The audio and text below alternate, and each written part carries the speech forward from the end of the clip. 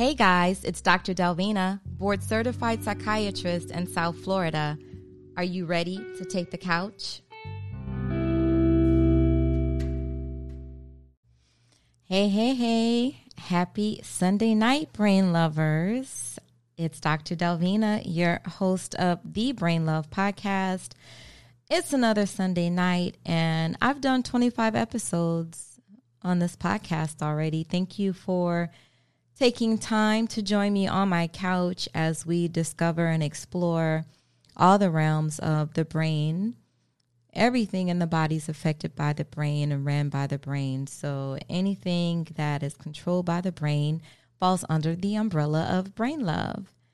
So tonight I am discussing prostate cancer. So some of you are like, what? Prostate cancer?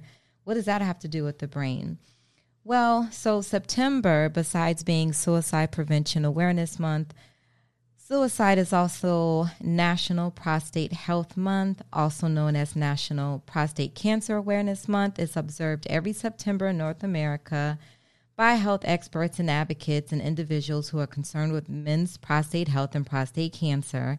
And the reason why I wanted to discuss this on my podcast tonight is because a lot of Black men have been diagnosed with prostate cancer, and more are being diagnosed at younger ages.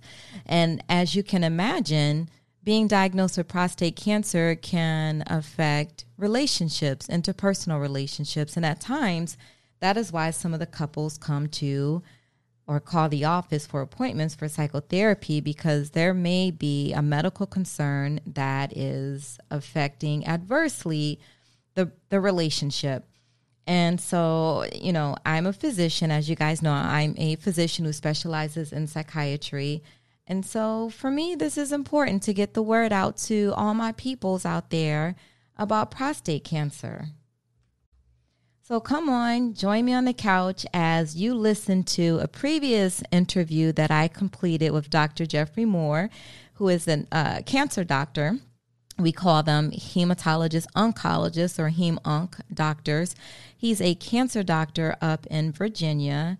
He and I attended University of Maryland in Baltimore, Maryland me for my residency, he for his internal medicine residency, and then he went up to New York to complete his fellowship in hem-onc because he had to do an additional 3 years. So he's well trained to talk about prostate cancer. So listen, the vast majority of men with prostate cancer are over 50, and a significant majority are over the age of 65. However, there are cases of prostate cancer in men in their 20s and 30s, and when that happens, typically the cancer can be very aggressive. If you have a husband or a significant other, and they have a first-degree relative, meaning a father, brother, or a son with prostate cancer, your significant other's risk of developing prostate cancer is 2 to 3 times higher than the average risk. Let me say that again. Let's just say a man who has a first-degree relative, meaning his father, his brother, or a son. If he has a father, brother, or son with prostate cancer, that man's risk of developing prostate cancer is 2 to 3 times higher than the average risk. The risk increases even further with the number of relatives diagnosed with prostate cancer. So this is a very important discussion to have. Now, for the women who come to the office who are frustrated and overwhelmed, oftentimes when it's prostate cancer involved, it's because prostate cancer can also have an effect on a man's arterioles or blood vessels. And these blood vessels are what provides blood all over the body, including to the penis. So if those blood vessels are not dilating, they're not working, what do you think happens to the man's penis? He may be impotent or may have what we call erectile dysfunction. In this interview with Dr. Moore, we don't go into the details of impotence or erectile dysfunction, which can be caused by circumstances associated with prostate cancer, whether it's the cancer itself or the treatment that's rendered. But we do talk about ways to prevent it, and we give you the facts about prostate cancer. So for ladies, for you to share with your significant others, husbands, boyfriends, sons, brothers, uncles, fathers. And then for you men, I just want you to get the straight up facts about what prostate cancer, how it affects men. So just to give you guys a couple of tidbits before we get into the interview, if you're someone who's suffering from some sort of erection problem, you can do things with your diet to try to improve that. And a couple of the things I'll tell you that are super easy to consume: watermelon, papayas, and bananas. These three things are full of potassium. So potassium helps in smooth and blood flow. It helps to dilate the arterioles. So dilation means the arterioles, the blood vessels, get larger. If it gets larger, that means more blood flow can go through. And if you're getting more blood flow, then that means that should improve your erection. That's something that studies have found recently. And I'll share a couple of other tidbits before we go into the interview. Consumption of sugars, some sugar-sweetened beverages, have been associated with increased overall prostate cancer risk. So if you're someone who loves to consume sugary beverages and sugar and all these sugar-sweet drinks, stop it now. And then the last tidbit before we start with Dr. Jeffrey Moore from one of my Therapy Thursdays: when you sit for long periods, it puts pressure on your prostate gland and it causes it to inflame over time. So try to avoid sitting for long periods of times, men. So if you like to ride a bike, try not to sit and ride that bike constantly for several hours at a time or several minutes, and sitting down for too long also. So if you're someone who works at a desk, try not to sit for too long because it can cause inflammation of your prostate over time.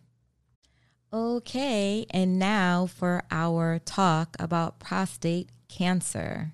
Thank you for being on the couch, guys. It's Therapy Thursday. I'm Dr. Delvina, psychiatrist in South Florida, DRT Behavioral Services, Brain Love. And I'm talking about prostate cancer tonight, and the reason being is because it's an area or a section of medicine that people really are not knowledgeable in, and it's the most common cancer in men, so this is something that we should absolutely discuss. I have a really good guest tonight. He and I actually trained at the same hospital in Baltimore, the University of Maryland, in Baltimore off of Green Street. In downtown, he was in the Hem-Onc program, which is hematology and oncology, and I was in the psychiatry residency. He was actually in internal medicine, pardon me. So Dr. Jeffrey Moore, so people don't really understand the training that some specialists have to go through to be qualified to treat you for your condition. So when folks have cancer, they see an oncologist. That specialist is also trained in something called hematology. So we call it Hem-Onc in medicine. But before they can even study Hem-Onc, they have to undergo a residency in internal medicine. So let's talk about really briefly just the major specialties in medicine. So there's family practice. You guys know those are doctors who can treat people from the time they're born all the way until they die, basically. So they treat every age. A lot of them would treat women, men. They'll do gyne exams. They'll do a lot of different things. They combine gynecology, dermatology, everything that you need a family practice doc can do for you. But when things become a little more complicated, they'll refer you to a specialist. Internal medicine doctors, so family practice doctors, they undergo a residency that's 3 years. Internal medicine doctors, their residency is 3 years as well. So once they finish their residency of 3 years, they are internists. That's what we call them. So internal medicine doctors and family practice doctors, they are primary care physicians. But internists, a lot of them, well, some of them, I should say, will subspecialize. They'll go into other specialties that require an additional 3 years of training, which is paid training, but, not as much as they would make if they were a specialist. So they're still training. So there's 4 years of medical school, 3 years of an internal medicine or IMED residency, and another 3 years in their specialty. So a heart doctor who's a cardiologist, they'll do 3 years after medical school in internal medicine, and then they'll train for 3 years in cardiology. A GI doctor, gastroenterologist, they'll do the same. 3 years of internal medicine, 3 years of gastroenterology training or GI training to become a specialist. Rheumatologists, people who treat rheumatoid arthritis, lupus, autoimmune diseases, same thing. 3 years of internal medicine, 3 years of a rheumatology residency. Dr. Jeffrey Moore, who we trained at the same hospital, he was in internal medicine, I was in psychiatry. He is the only Black oncologist I know. And so he is not here in Florida. He is up in Virginia. And I asked him to please come on because I know a lot of Black men who look like Dr. Moore, who don't understand the process of prostate cancer or what it is, and also their wives and sisters and daughters. We don't understand these things sometimes. So we got to break it down, because when you get in the office with your doctor nowadays with healthcare, you got like 5-10 minutes to like spit up all these questions. And when we're talking about cancer, that's not enough time, man, for you to understand what's going on. And so, yes, Google is available and you can learn so much on Google, but let's not do that. Let's share information and make it easy to learn. So Dr. Jeffrey Moore received his medical degree from the Temple University School of Medicine. Told you he did his residency at the University of Maryland Medical Center in internal medicine. When he finished those 3 years, he moved up to New York to complete his hematology and oncology fellowship at Columbia University Medical Center. Very well-trained brother. Dr. Moore's research experience includes exploring novel chemotherapy regimens for the treatment of advanced pancreatic cancer, which used to be a death sentence. And now it seems like people are actually surviving. We won't get into pancreatic cancer, but I remember when I was in college, there was a researcher who developed pancreatic cancer and he died within 6 months. But I'm noticing that people are living longer who have been diagnosed with pancreatic cancer. And just like with any type of cancer, it has to be staged. So Dr. Moore, unmute yourself, please, just in case I say something that is absolutely wrong, because I know this is not my lane. Welcome to Therapy Thursday. Thank you for having me, Dr. Delvina. You're spot on with your, first of all, thank you for having me and that fantastic intro. It's problematic that I'm the only brother that you know that's a medical oncologist, but I guess we'll talk about that at some other time.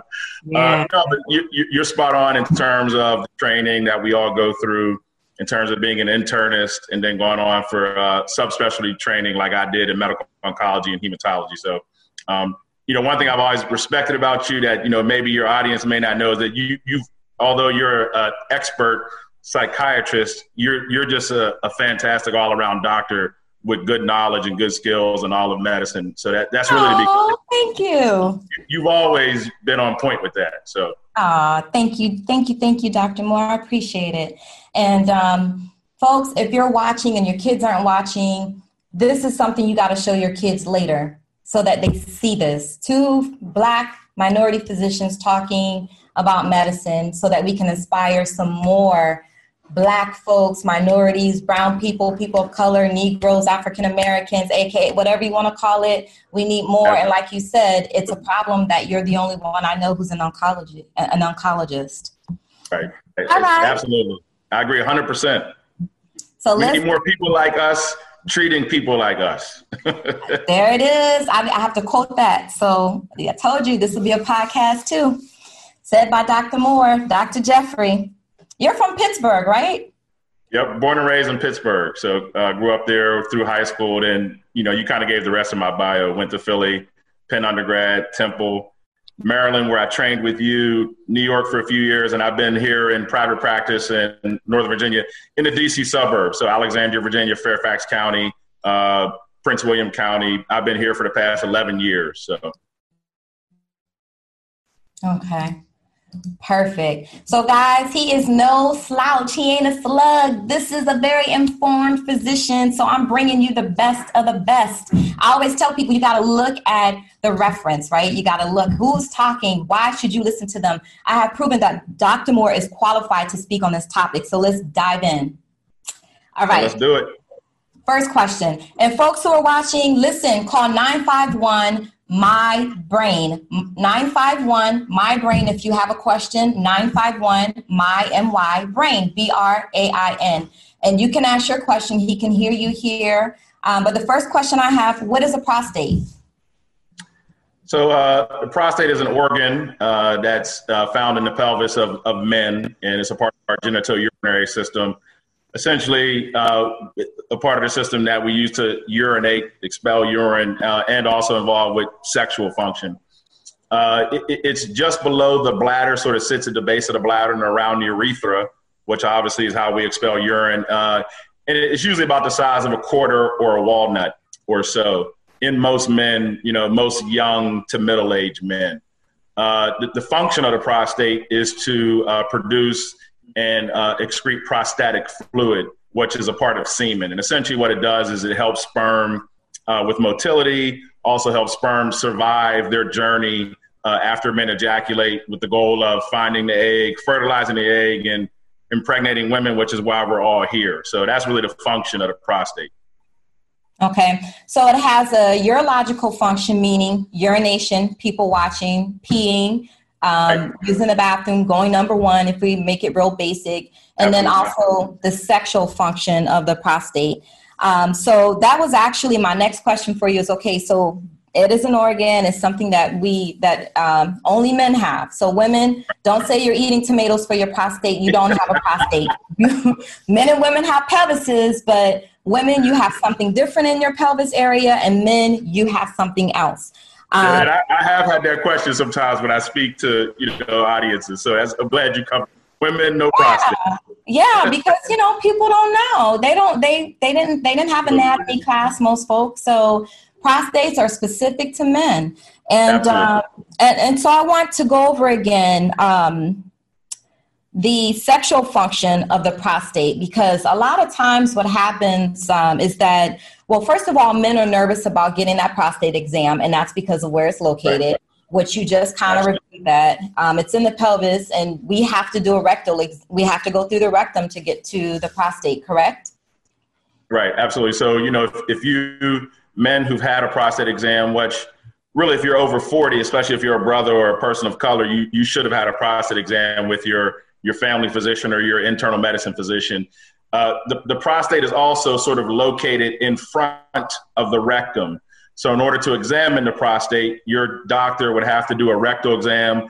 They would have to go in several inches where they can locate the prostate, and it's sort of on the lower side of the rectum there. And with an experienced physician can probably feel about a third of the prostate on a prostate exam. So it's not the greatest test in the world, but it is a part of the screening test that we can use to find prostate cancer early. Okay. And so listen, let's I want to emphasize what you just said. If you are a Black male or minority male, Black African-American Islander, you need a prostate exam by the time you're age 40, correct?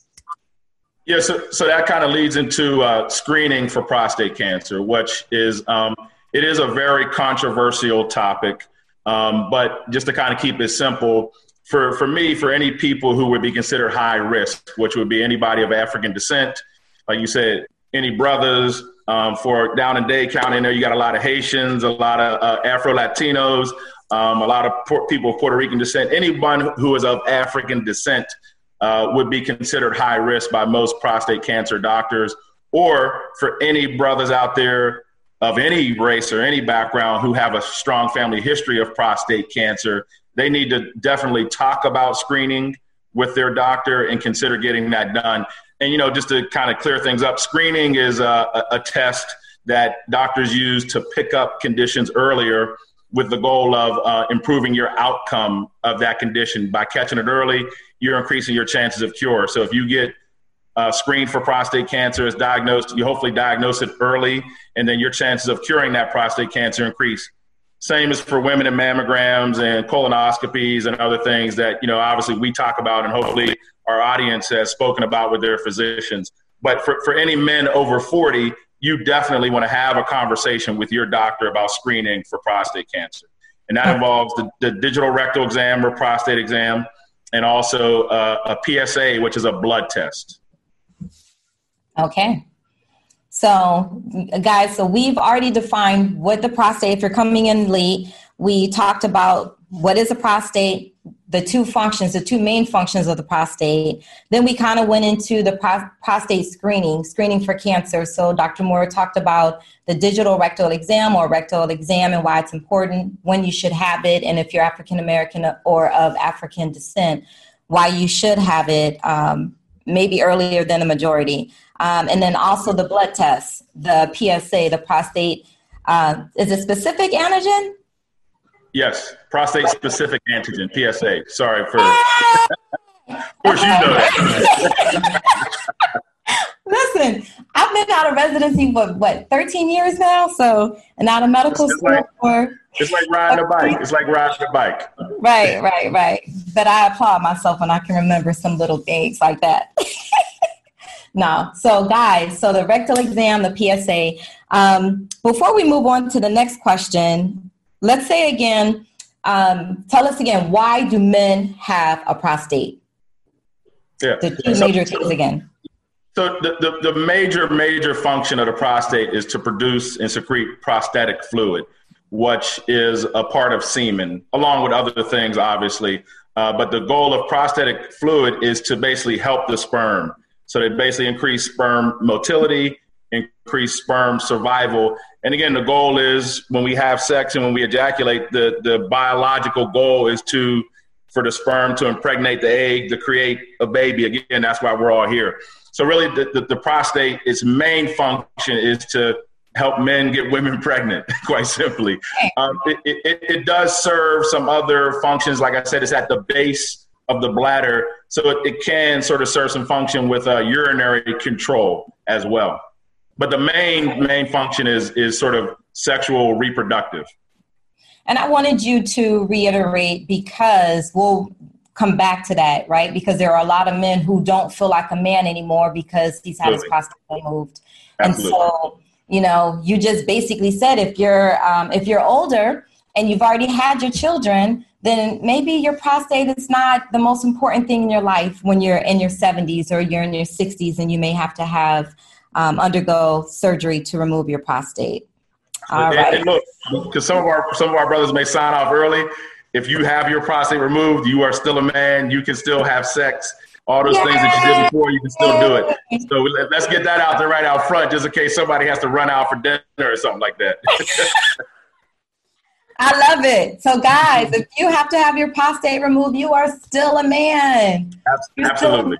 Yes, you don't have to come and see someone like myself who's a mental health expert to help you because you feel down because you may have to lose your prostate. You are still a man. You heard it from the expert here, Dr. Moore. Now, next question. Why do men develop prostate cancer? So the answer is we really don't know. And I know a lot of times physicians and science, we hate to say we don't know. But we really don't know why some men develop prostate cancer and some do. It is very prevalent. It's the most common non-skin cancer in men in the United States. About 1 out of every 5 men of African descent or black men will get prostate cancer in their life. 1 out of every 6 white men or Caucasian men of European descent will get prostate cancer in their life. So it's extremely common. It's one of the number 1 killers of men with cancer as well. So very prevalent, but we still don't know why it happens. The sort of accepted scientific thought is that it's testosterone driven. So testosterone, as we all know, is the hormone that actually men and women both make testosterone, just like men and women both make estrogen and the other hormones, but men have more testosterone than women. So but we know that testosterone is sort of the main biochemical driver in the body for prostate cancer. But again, we still don't know why some men get it and some don't. Like most cancers, it's also a disease of the elderly. So the average age is probably around 65 or 66. But we do see men as young as men in their teens with prostate cancer. So basically any male of sexual maturity age could develop prostate cancer. And one thing that's concerning is we're starting to see more and more young men, more young brothers with prostate cancer, under age 40. That's increasing probably about 1% to 2% per year since the 80s. And what's very concerning about that is that because it's under 40, we don't screen those patients. So, but that's kind of a long answer to your initial question, but we really don't know what causes prostate cancer, but testosterone has something to do with it. There's probably some lifestyle factors as well. So do you think that in these men who are developing prostate cancer at a younger age, do you think it's testosterone driven? Do we think? Honestly, I don't really know. And that's not an area that I've researched extensively, but it's probably more environmental driven. Sort of as our society develops, there's more sort of things in the environment that may increases our chance for cancer. So it probably has something to do with that. But that's a very complex interplay. But most likely it has something to do with lifestyle and environment. Okay. Dr. Moore, expound on that. When you say environment, what exactly do you mean by environment and lifestyle? Right. So that involves anything. We're maturing faster, both men and women. So men are reaching sexual maturity at a younger age, as are women on average now. A lot of that has to do with our nutrition and our diet. Probably some of that has to do with, consumption of animal products, many of which contain things that either would promote sexual maturity or actually drive it as well. In a lot of the foods we eat, there's testosterone that's placed in the meat and estrogen and things of that nature to make the animals bigger and produce more meat or more milk. So some of it's probably associated with that. Who knows if there's other things in the environment in terms of, exposure to radiation. These are all other theories that are out there. But again, kind of getting back to the initial thesis, we really just don't know. Most of these are observational studies just saying that it's happening earlier, it's happening more common, and we're sort of, as a medical community, trying to figure all those things out. So why 1 in Black men or in comparison to 1 in 6 white men? Right. Another excellent question, and we really don't know. Some of it probably is genetically driven. But, an interesting thing is if you look at rates of prostate cancer in sub-Saharan Africa, where obviously most of our ancestors came from, and you compare that to rates of prostate cancer in, say, Jamaica, and then in the continental United States, there's differences there. So we don't know what causes those differences, but we know that those rates of cancer are less. And it also would be interesting to look at when you look at sort of in sub-Saharan Africa, people in rural environments that don't have a Western diet or Western lifestyle versus people in major cities like, Johannesburg or, Accra, Ghana, where they are adopting more of a Western lifestyle and Western diet. We're seeing that their prostate cancer incidences are going up. So as they act more like us, eat more like us, their prostate cancer rates are going up. So suggestive that there is something to do with diet, as a big driver, which is not really a surprise with, a lot of the disease conditions that we see. Gotcha. All right. And the next question is, this is a good segue because it is, how can a man reduce their risk of developing prostate cancer? And you kind of just mentioned some of those things, but we'll, just blatantly state, what can one do? Right. If I'm a young man, I'm 18, 19, and I'm thinking about my lifestyle and I don't want to develop prostate cancer.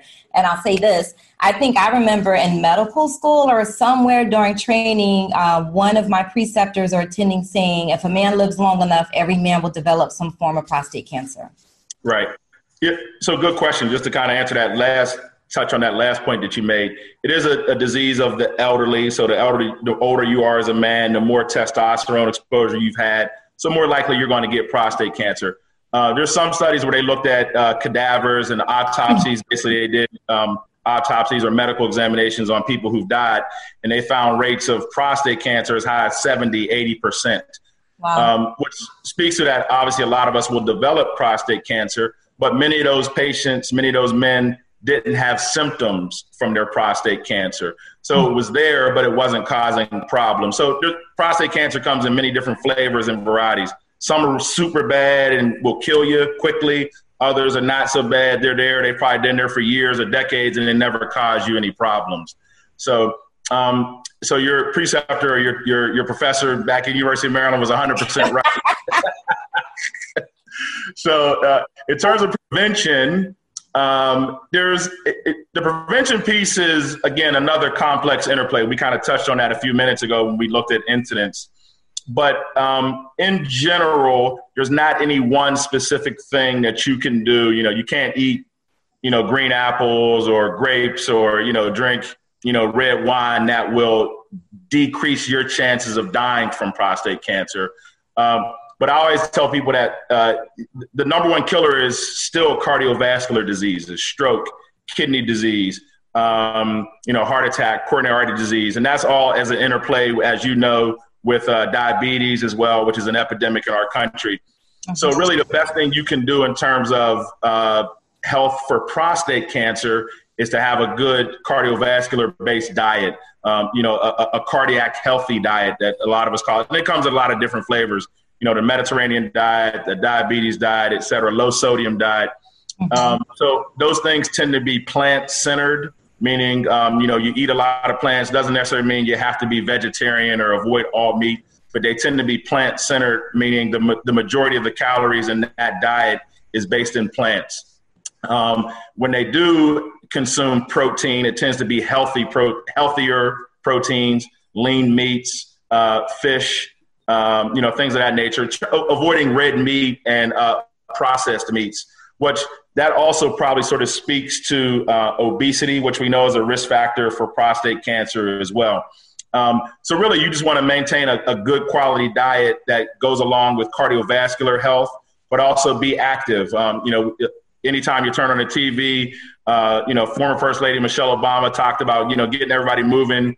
So really the same things that our grandparents taught us when we were young: eat your vegetables, exercise, go outside and play, overall be healthy. And that in and of itself will decrease your mortality in general, but also from prostate cancer. Gotcha. Okay. So really just simple. Gotcha. Vegetables, avoid bad meat, and, exercise for 30 minutes a day. So, yeah, that seems to be the recommendation for a lot of things, right? Absolutely. So, as you know, that also improves your mental health as well. So, yeah. So we need to have that as our basic foundation of how we live. It needs to be our lifestyle. Is prostate cancer genetically linked? Yes. So anywhere from 5 to 10% of cases, so 5 or 10 out of every 100 cases of prostate cancer, there's some genetic linkage. And there's multiple genes that can cause prostate cancer, including the breast cancer gene that we're all familiar with from Angelina Jolie and a few other people. But there's probably half a dozen other ones that we know about. And there's probably 100 dozen others that we don't know about yet as a scientific community. But, we see clusters of prostate cancer in families. I'm actually an example, to tell you the truth. Both my grandfathers, died of prostate cancer. And one of my mother's brothers also had prostate cancer. So, that's what we call a family cluster. And many of those were at a relatively young age, late 50s, early 60s. So that was my next question. How old were they when they were diagnosed? Absolutely. So that's what we would call a family cluster. Usually when you have 1 or 2 first-degree relatives, parents, grandparents, or siblings, that would qualify as a family cluster. But then obviously the more extended family members you have, and then anyone at a young age, under the age of 50, roughly.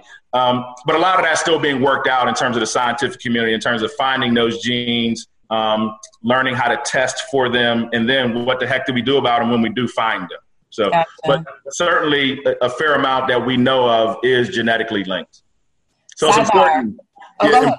Super important that you know your family history. So many of us, come from blended families, or we don't know our father, or our mother died young, or, mom never talked about her history, or dad never went to the doctor. So it's important that we talk to each other and know about our family history. And that's a perfect example. But that lends itself to a lot of other things as well. So many conditions are genetically linked that if we don't know our history, we're sort of behind the 8 ball when in terms of trying to fight and, manage any disease. Sure thing. Yeah. My family on my dad's side, we had a Zoom meeting last month to discuss our family medical history. So everyone knows, what our family members have passed away from or succumbed to at an early age, and what not, that whole runs in my family.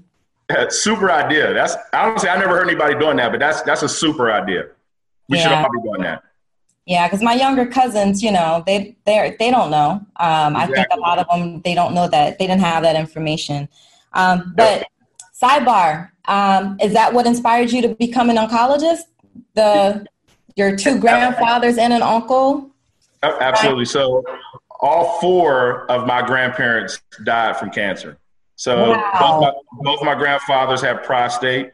My father's mother died of breast cancer, and my mother's mother died of complications from uterine cancer. So that was kind of like my introduction to medicine. Obviously, I was young when several of them died, but that was honestly, that's the first time I ever remember being inside of a hospital, a big hospital, and seeing people inside the hospital, seeing, all the stuff that we see on TV. So absolutely, yeah, that was definitely an inspiration for me. So that was in your personal essay for your medical school application. It probably was. I think it was, as a matter of fact. I know it was. It must have worked, right? Yeah. Thanks for sharing that, though, because we get our inspiration from somewhere. So Absolutely. Before I go on to the next question, what does prostate cancer look like? Or I'm sorry, more specifically, if someone has prostate cancer and they're not asymptomatic, right? What symptoms might they have? What could be an indication to a man that he might have prostate cancer? So that's an excellent question. The vast majority of people who have prostate cancer do not have any symptoms at all, and which speaks to the huge importance of screening. Yes. So you don't have symptoms, and the same can be said for breast cancer. The vast majority of women who have breast cancer, they don't have any pain in their breasts or lumps or bumps or anything. They get a mammogram.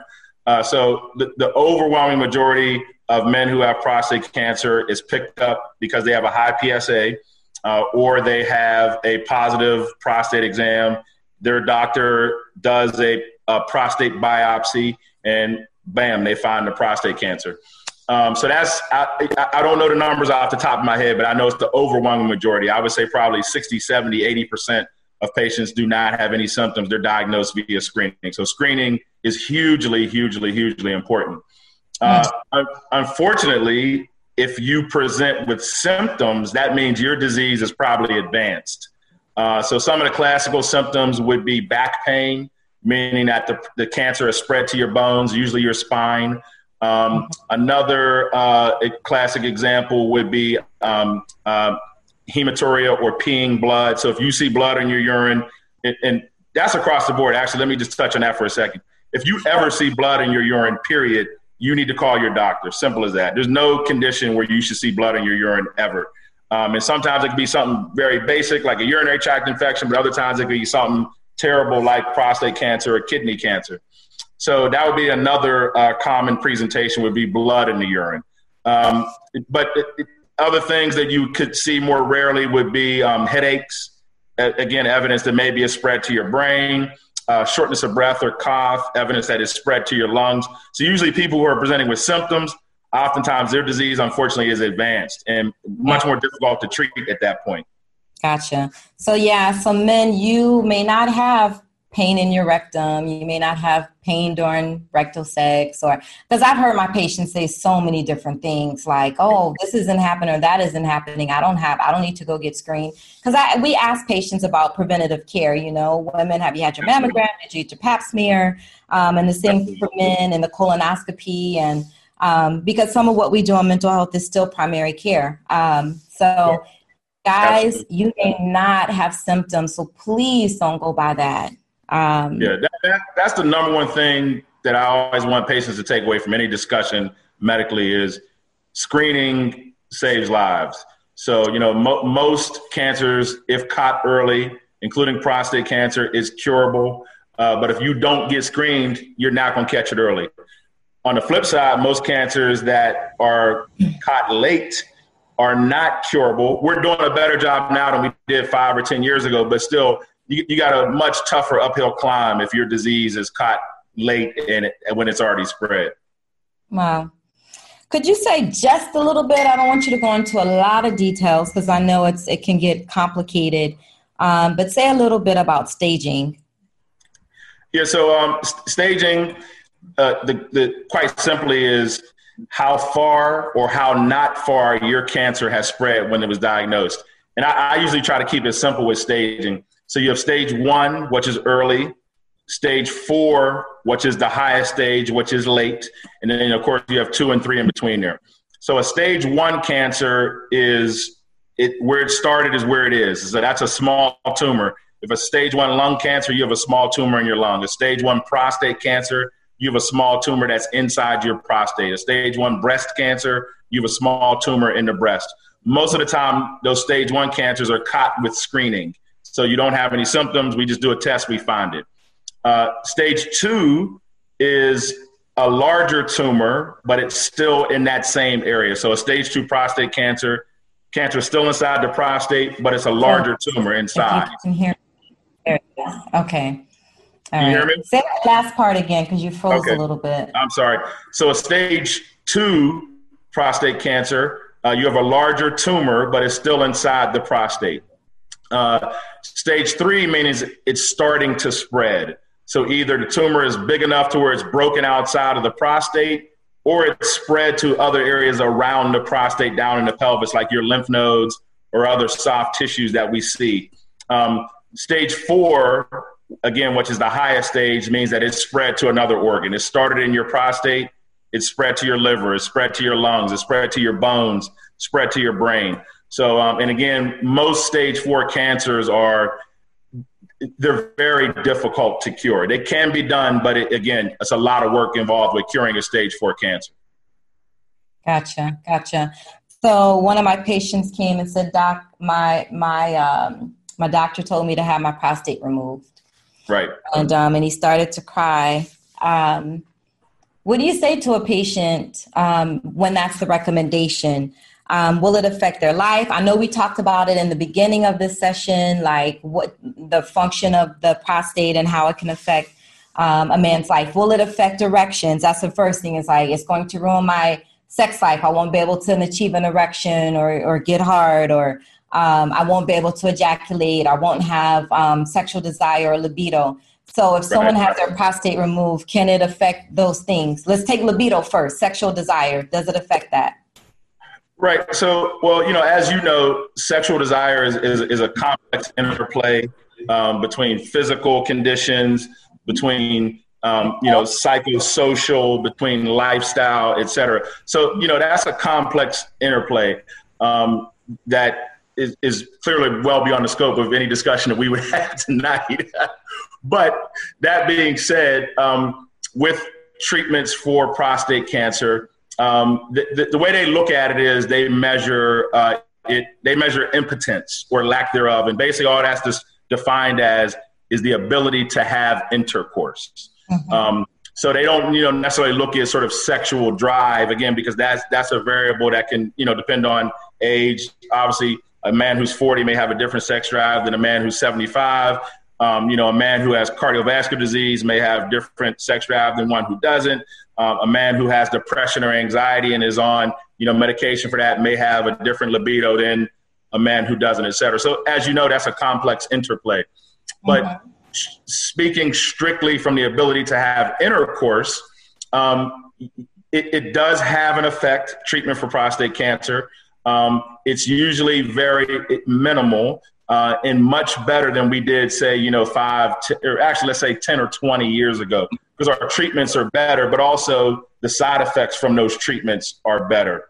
So, for instance, if you have a local prostate cancer, and there's a lot of different treatments for local prostate cancer, which I'm sure we'll talk about in a little bit. But let's say you have to have your prostate removed. Like your patient said, doc, this doctor's telling me he needs to remove my prostate to cure my prostate cancer. With new treatments for prostate cancer, which is primarily going to be a robotic assisted surgery. So, essentially the robot is assisting the surgeon to be more precise with their surgery, which basically means there's going to be less side effects and less long-term issues. If we look at large data sets, large groups of patients, their ability to continue to have intercourse is somewhere in the 90% range. So, 80 to 90% or 80 to 90 out of 100 of these men are going to be able to achieve intercourse.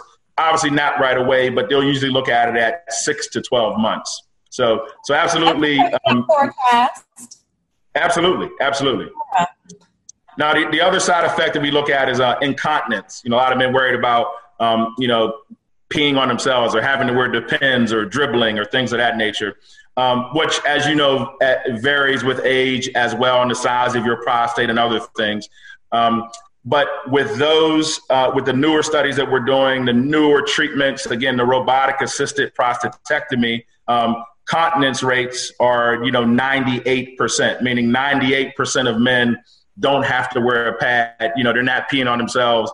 They're not running around smelling like urine on a regular basis. So, excellent outcomes with both intercourse, the ability to continue to have sex, but also the ability to continue to control your urine stream. Okay. You're right. That is important. If someone is smelling urine all the time, that's a Debbie Downer, I guess, for them. Absolutely. Yeah. But we've done much better. In the past, those rates were as high as 50%. So, probably 20, 30 years ago, before the robotic surgery became prevalent, incontinence rates and impotence rates were as high as 50%, which is, you had a coin flip chance of not being able to have intercourse, but then not being able to control your urine stream as well, which, as you know, can cause a whole lot of problems. Right. Okay. So I guess we're sort of near the end. We talked a lot about the prostate cancer. Right. You included a lot of extra tidbits. Thank you for that. So people should be more informed. We're not going to go into a whole lot of detail about treatment. Right. I'm sure people get more time with their oncologist than they do with their primary care doctor, Right. so that you can explain the options to them so they can be an informed consumer, really make a decision as to whether or not they want to undergo whatever treatment you're recommending. But and it seems like the advancements in treatment of cancer have come a long way. So from talking to my patients, when they tell me what they're taking or what types of treatments they're undergoing, can you tell us what the options are now? I know it depends on staging and all these different factors, but sort of, a basic or broad overview. Right. So it is very complex. It depends on a lot of things, like you mentioned. It depends on stage, which we talked about a few minutes ago. It depends on the condition of the patient. Obviously a younger man, 45 or even 60, healthy, is going to have a lot more options than a man who's 90 or a man who's 65 and not healthy. But it also depends on whether your goal of treatment is curing that prostate cancer, which is going to be early prostate cancer, stage 1 or 2, or is your goal to sort of control the disease and prevent problems from happening, what's the case with more advanced disease, stage 3, and definitely with stage 4. All that being said, the most important part is that you need to get a multidisciplinary evaluation, which in simple terms means you need to see doctors from different specialties. You touched on it in the beginning when we first jumped on the call today. There's doctors in all different kind of specialties, but when you have prostate cancer, you definitely need to see a urologist, which is a prostate surgeon, bladder surgeon, kidney surgeon. You most likely need to see a radiation oncologist, which is a doctor who treats cancer with radiation. You may need to see a medical oncologist like myself, which is, again, someone who treats cancer with medical therapies, pills or infusions. But you may even need to see some other types of doctors, interventional radiologist. You might need to see a lot of patients. We do send a psychiatrist beforehand to sort of get, to sort of help them tease through managing some of the side effects and how they want to decide which treatment to do. You also need to see a radiologist who's an expert at looking at your screenings, exams, and your pictures and your CAT scans and deciding what the best treatment may be. Nowadays, you also need to have a pathologist evaluating your biopsy, which is also going to increase your treatment options. So, the key there is you want to get as much information as possible and make sure you're getting to see the right doctors. And then what we're doing now, we have these things called tumor boards where we all meet as a team and we decide what is the best treatment for that individual patient. And like I said, it's usually going to be some combination of surgery, radiation, and medical treatments.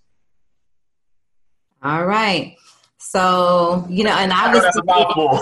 No, it's cool though, because people have to know what to expect, or if it's someone who watches this now or later, and maybe they know someone who was diagnosed with prostate cancer and they're wondering what has to be coordinated. What do they have to do? Just gives them a lot to think about. Because, I was thinking chemo, radiation, and so. Yeah, and those are all often parts of it. But, again, it just depends on where you are, what stage, but you definitely need to be having all those conversations. A lot of times what will happen is you'll go see one type of doctor. They'll say, this is what you need to do. And if you haven't got input from another type of doctor that also treats that, then you might not be getting the best treatment for you. Wow. It's just one of those things where if you don't have, if you're a layperson, right. This could be overwhelming. This could be overwhelming, trying to coordinate all these different types of care and interventions. And if you don't have someone advocating for you to assist with that, man. Absolutely. And you're in South Florida, obviously a major metropolitan area. I'm in the DC area, major metropolitan area. But imagine we got patients living in, rural Virginia or, rural Alabama or rural Texas or in Alaska, where they may not be able to get to a medical center where they're seeing all these different types of doctors. But then, there's even studies out there to say that, people of color, people of African descent, that we're treated less aggressively than our white counterparts, or, people who may be underinsured may be treated less aggressively. So, it's important that that stuff like we're doing right now, where we're educating people to get out there and, at least be armed with the right questions to ask, this doctor. The other thing that's out there, obviously, there's a lot of resources on the internet. Again, people always make jokes about Dr. Google, and I always tell my patients, there's nothing wrong with going on the internet, but it's what is your source? What are their credentials? Have you vetted them? Which, you talked about at the beginning of our discussion. When somebody who has excellent training and they've been vetted by their peers, they've been checked by their peers, you can trust what they're going to say. Whereas if somebody doesn't have the best training and, they haven't collaborated with peers in their group and been reviewed, then, you might want to question what they're saying. Yeah. Yep. So you said a lot of good stuff these, your last, everything has been good, but, I really think I can wrap it up there. I asked you so many questions. I don't think so. No one has called my 951 my brain tonight, surprisingly. So what they'll do is ask me later in my DM, what's the number again? And I'll tell them, well, he's not on now. So, that's just how it goes sometimes. But I think I asked all the questions that folks did DM earlier and kind of emailed. I asked people to send me questions. And so that's how I came up with the questions that I did ask you. I appreciate your time. I wanted to end on just what you were saying about coordinating care, how important it is to vet your doctor. Because it's just like anything. I tell people, if you're buying a car, you want to do your research to make an informed decision. So your body and medicine and your health is no different. Absolutely. Agree 100%. You want to check credentials. You want to, and the other thing I'll add is there's nothing wrong with getting a second opinion. Sometimes, people are afraid to get a second opinion. Even some of my parents will be they'll think they're offending me if they're getting a second opinion. I always tell people, there's nothing wrong with getting a second opinion. If you're not 100% comfortable with what a physician is telling you, then, always go ahead and get a second opinion, and that gives you more information that helps you make an informed decision. Yeah. Yep. So any last words or anything you'd like to leave with the viewers? No. So I've said it before. I want to say it again, though. Screening, talk to your doctor about screening for prostate cancer. Screening for all cancers saves lives. Any patient, man, woman, who's on this call, every year when you see your doctor, you want to ask them, am I up to date on my cancer screening? Because that's the best way that you're going to be able to catch your cancer early and cure it. The other thing is, if you have patients or interested callers or fans or whoever who reaches out to you and have questions, you know how to get in contact with me. I'll be more than happy to answer those questions and, follow up with them. So. Yes. And I like that. Am I up to date on my cancer screenings? Yes. That's at your annual physical, your annual checkup. That should always be a part of the conversation, especially for, any adult, anybody over 30, essentially, anybody over, mid 20s, but certainly, people, over the age of 40, absolutely needs to be covered every single year. Okay. And that is the word, y'all. This was the cancer talk. So we're going to leave it with that for Therapy Thursday. We're not talking a mental health issue, but this is important. June is Men's Health Awareness Month. So I wanted to come on with Dr. Jeffrey Moore, hematologist, oncologist. And if you weren't able to watch live, hopefully you can watch and listen later listen on my podcast, The Brain Love Podcast, on most podcast outlets or mediums. So Google Podcasts, Apple Podcasts, Spotify, Anchor, of course. And of course, you can watch here on YouTube. Thank you, Dr. Moore. Thank you so much, Dr. Delvina. So I'll see you soon. Before you hit end, you got to say brain love. Brain love. I wish I could say it in Spanish too. Yo hablo español, ¿y tú? Un poquito. All righty. I appreciate you. Thank you. Thank you. You're welcome. See you later. Okay. Good night. Bye-bye.